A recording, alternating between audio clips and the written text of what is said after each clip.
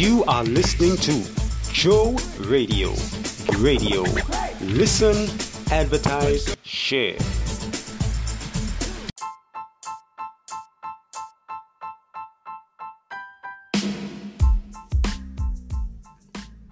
Good day and welcome to another Joe Radio Live program. It's a beautiful Monday morning. We just came through a great weekend. At least it was great on my side. I trust it would have been great on your side as well. I hope that you are well rested and ready to go out there and do your due diligence today. All right.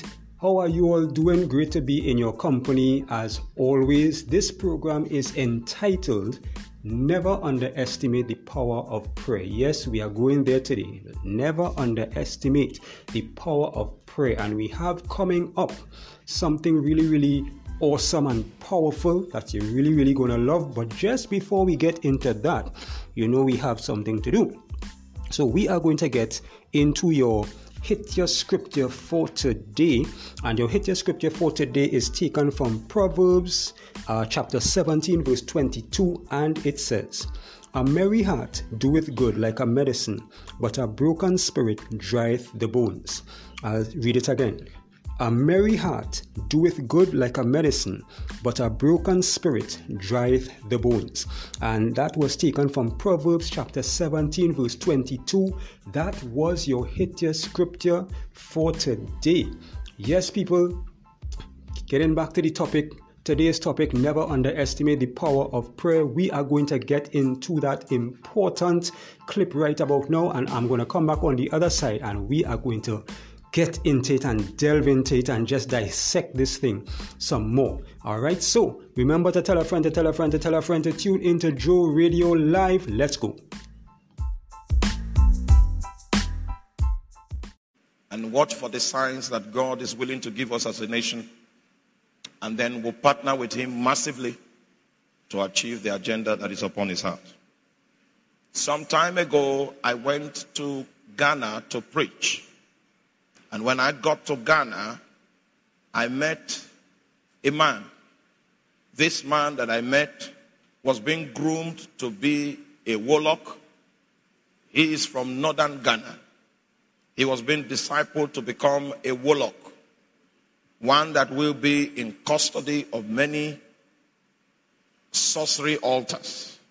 So he was being groomed, was taught the language of darkness, was taught the wisdom that was sourced in the second heavens, so that he can become an efficient gatekeeper for the kingdom of darkness. But unfortunately for his tutors and his lecturers, he gave his life to Christ.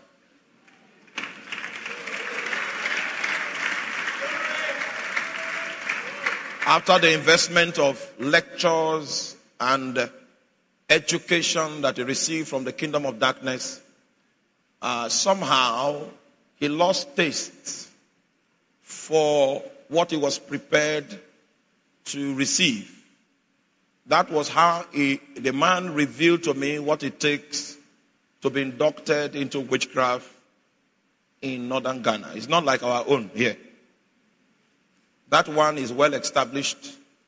At the end of the ritual, when you survive the ritual, then you'll be put in a room and dead animals will be put there that are stinking and rotting. You'll be locked in there for 3 days. You will not eat or drink. And the only perfume that you'll be breathing in and out is a perfume of death, so that you can be used to the smell of death. If you survive the 3-day isolation period, you will be treated to a meal. The dead birds and the dead animals that were in the same room with you will be used to cook okra soup. Okra soup. I mean this okra you know about, that type.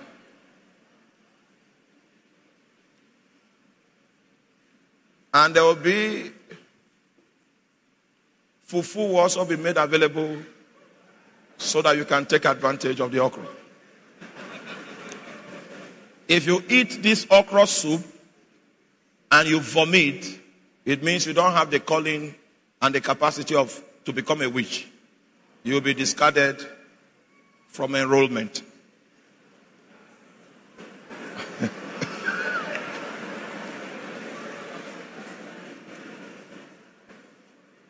If you eat the okra soup, and you'll be compelled to partake of the delicacies of the meat that is in the arrangement,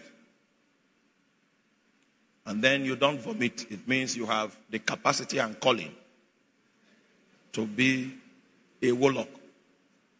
It is after that ceremony that they will commit to you the ring. The moment they put that ring on your hand, you will be more sensitive to the demonic realm than you are sensitive to the natural realm.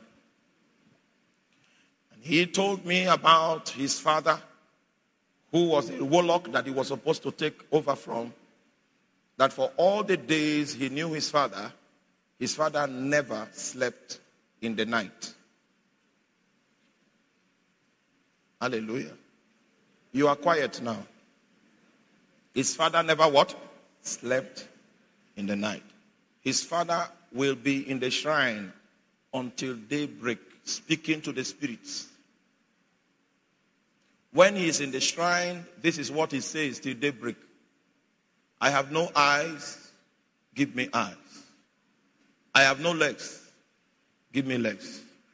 I cannot see, give me sight. That's what he says until daybreak. By daybreak, when he comes to you and sees you, the spirit will give him sight. His father only sleeps in the afternoon and he sleeps for 3 hours. I'm just trying to make you understand that all of us in this room, we might fail witchcraft tests in Ghana.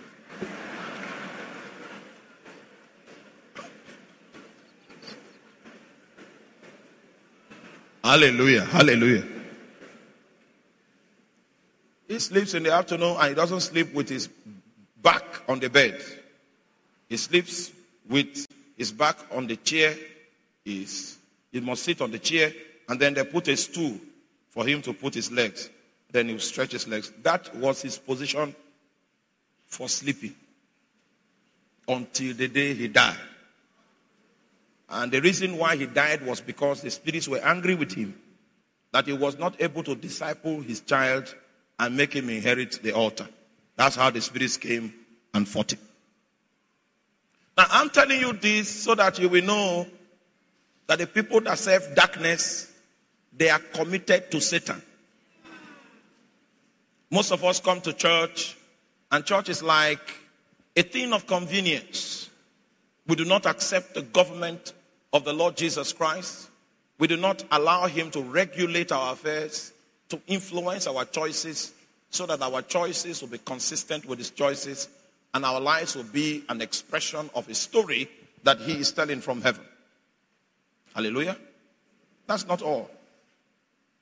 The warlock to be said there were only three categories of people that had the ability to contend with witchcraft power. Number one, Christians that pray in the night. And if you find a Christian that is consistent in the night watches, he's someone that the lecturers in witchcraft will say, have no contention with this man. And that wisdom came from a long line of battles that saw warlocks die in their numbers. That was how they got this wisdom, to educate other generations in order to forestall the loss of future warlocks and wizards. Avoid what? Men that pray in the night. Secondly, the wizards taught them that the second category of people you need to avoid are people that pray intermittently. Maybe he prays for 1 hour, he stops, and after 2 hours, he's praying again, then he stops, and after, like that, he's always on and off. That if you find such people, leave them alone. take your warfare somewhere else. The story will not end well if you combat with them. Are you there? Thirdly, they were instructed, there is a third category of people that you should not have any contention with, and those are there that pray for long hours. Now, among these three categories of people that I mentioned, you must be one of them. If you are hoping to be able to establish anything with the Lord that is worthwhile, that is worth destiny, then one of these three or all of these three must be the description of your life. The reason why I brought this little discussion I had with the man in Ghana is because of the teaching that I want to bring to you tonight. We are talking about carriers of the presence of God. You will notice, are you there? In the lecture of witchcraft, they said Christians are in three categories. Prayerless Christians look human from the realm of the spirit. Christians that walk in holiness and pray a little, they look like fluorescent tubes. And Christians that pray long hours and are committed to prayer and allow prayer to shape them, they look like creatures that are in a pool of fire. Those Christians that are in a pool of fire, those are not such that you should joke with, because the consequences are grievous. If there are those Christians that are shining like fluorescent tubes, you can set a snare for them, a pitfall, so that you can trap them. But the ones that burn with fire, you can do nothing about them.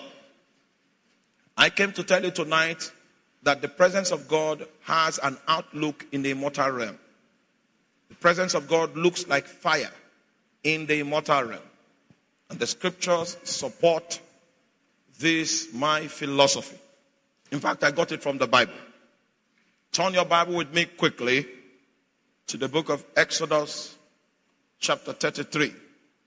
There are several things that Moses learned from the presence of God. Hallelujah.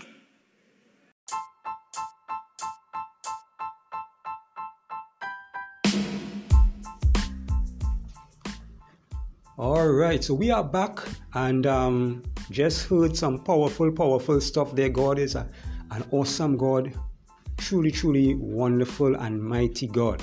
All right, and just before we begin to dissect this thing and get into it, if you do not know Jesus Christ as your Lord and Savior, I want to invite you right now to give your life to Him, to accept Him into your life. It's very quick, simple, and easy. Just say, Lord Jesus, I come to you a sinner. I repent of all of my sins. Come into my life. Change me. Mold me.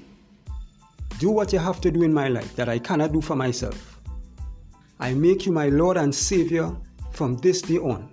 In Jesus' name, amen. Very quick, simple, and easy. If you just said that prayer, genuinely meant it from your heart, welcome to the body of Christ. Get a King James Version Bible and begin to read and study the Word of God and allow God to do some awesome things in your life. As you would have just heard the clip, there's so much to talk about from this clip, but we are going to start off with the main thing, which is prayer, right? And the three categories of people or Christians that he would have mentioned, just to recap very quickly, would have been, the first one would have been the one that prays in the night, and I believe that he is talking about all-night prayer, right? So that would be the first one. The second one would have been the one that prays intermittently, as he mentioned, prayer hour, take a break, come back, pray for 2 hours and that kind of thing. And then the third one would be the one that prays for long hours.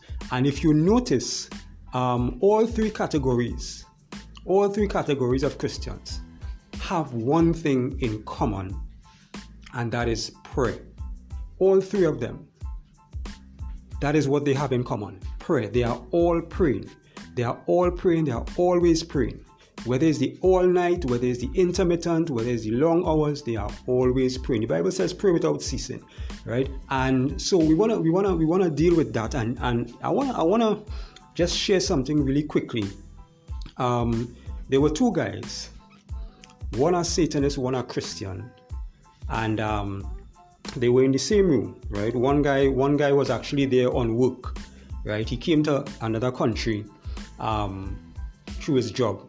His job required him to travel to do certain things and stuff like that. And he was in the same room with his interpreter, who happened to be a Satanist. One night, he was sleeping and he felt a heat. And when he woke up, he saw this ring of fire, this circle of fire in the room. And the other guy, who was the Satanist, mumbling something. And immediately the Christian guy, right, he realized what was taking place. So he started to pray immediately. And he said, as he started to pray, now, by the way, the ring of fire was a portal. It was a demonic portal, right? For those who don't know. So as he started to pray, the ring of fire, the portal, started to close. It started to get smaller and smaller and smaller as he continued to pray until it actually closed altogether.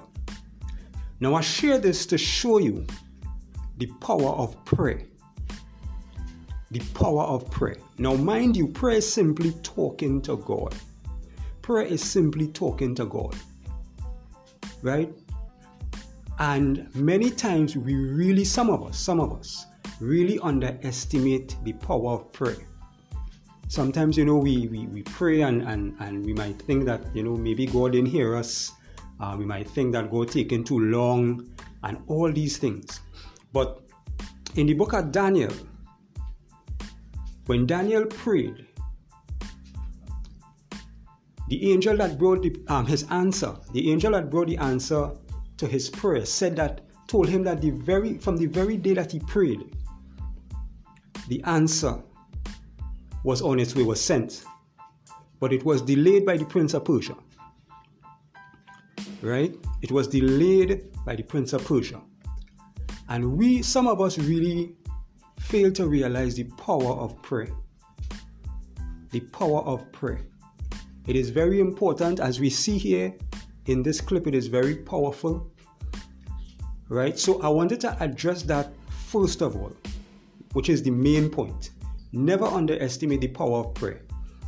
Prayer can open doors that money can't open. You could have all the money in the world, and prayer can open doors. And let me share a real life example with you. There is a guy called Bill Schnoblin, right? And I'm going to just capsulize it real quick. A guy called Bill Schnoblin used to be a Freemason, Satanist, full works. And he said when he was in the dark world, when he was on the other side, he had two options. As he was moving up the ranks and stuff, he had two options. He had reached a place where he had two options, where he could either be a werewolf or a vampire. And what he said is that with the werewolf, when your body starts to contort and all these different things, he said it is very painful, right? And if you watch, for those of you who may have seen werewolf movies and stuff like that, you see the pain that the person goes through as they changing, as they transforming into the werewolf. So he wasn't able with that. He couldn't handle that. So he decided to go to be a vampire instead, right? Less painful and stuff. And so he used to drink human blood. Now this might sound like something from a movie. This is real life stuff I'm telling you here. And so he was a real life vampire, and he was drinking blood and stuff like that. And one day, he was so, and this actually leads into the second point I want to talk about. One day he went to the bank, and he was so into this stuff that he was tied into the Church of Satan. Right? And he carried a check to deposit. And it so happened that the teller that he went to, she was a Christian. So when she saw the check, she realized, okay, something wrong here, right? And she realized what he was into. And she told him, she said, I'll be praying for you. And he was a bit shocked. Well, she did pray for him.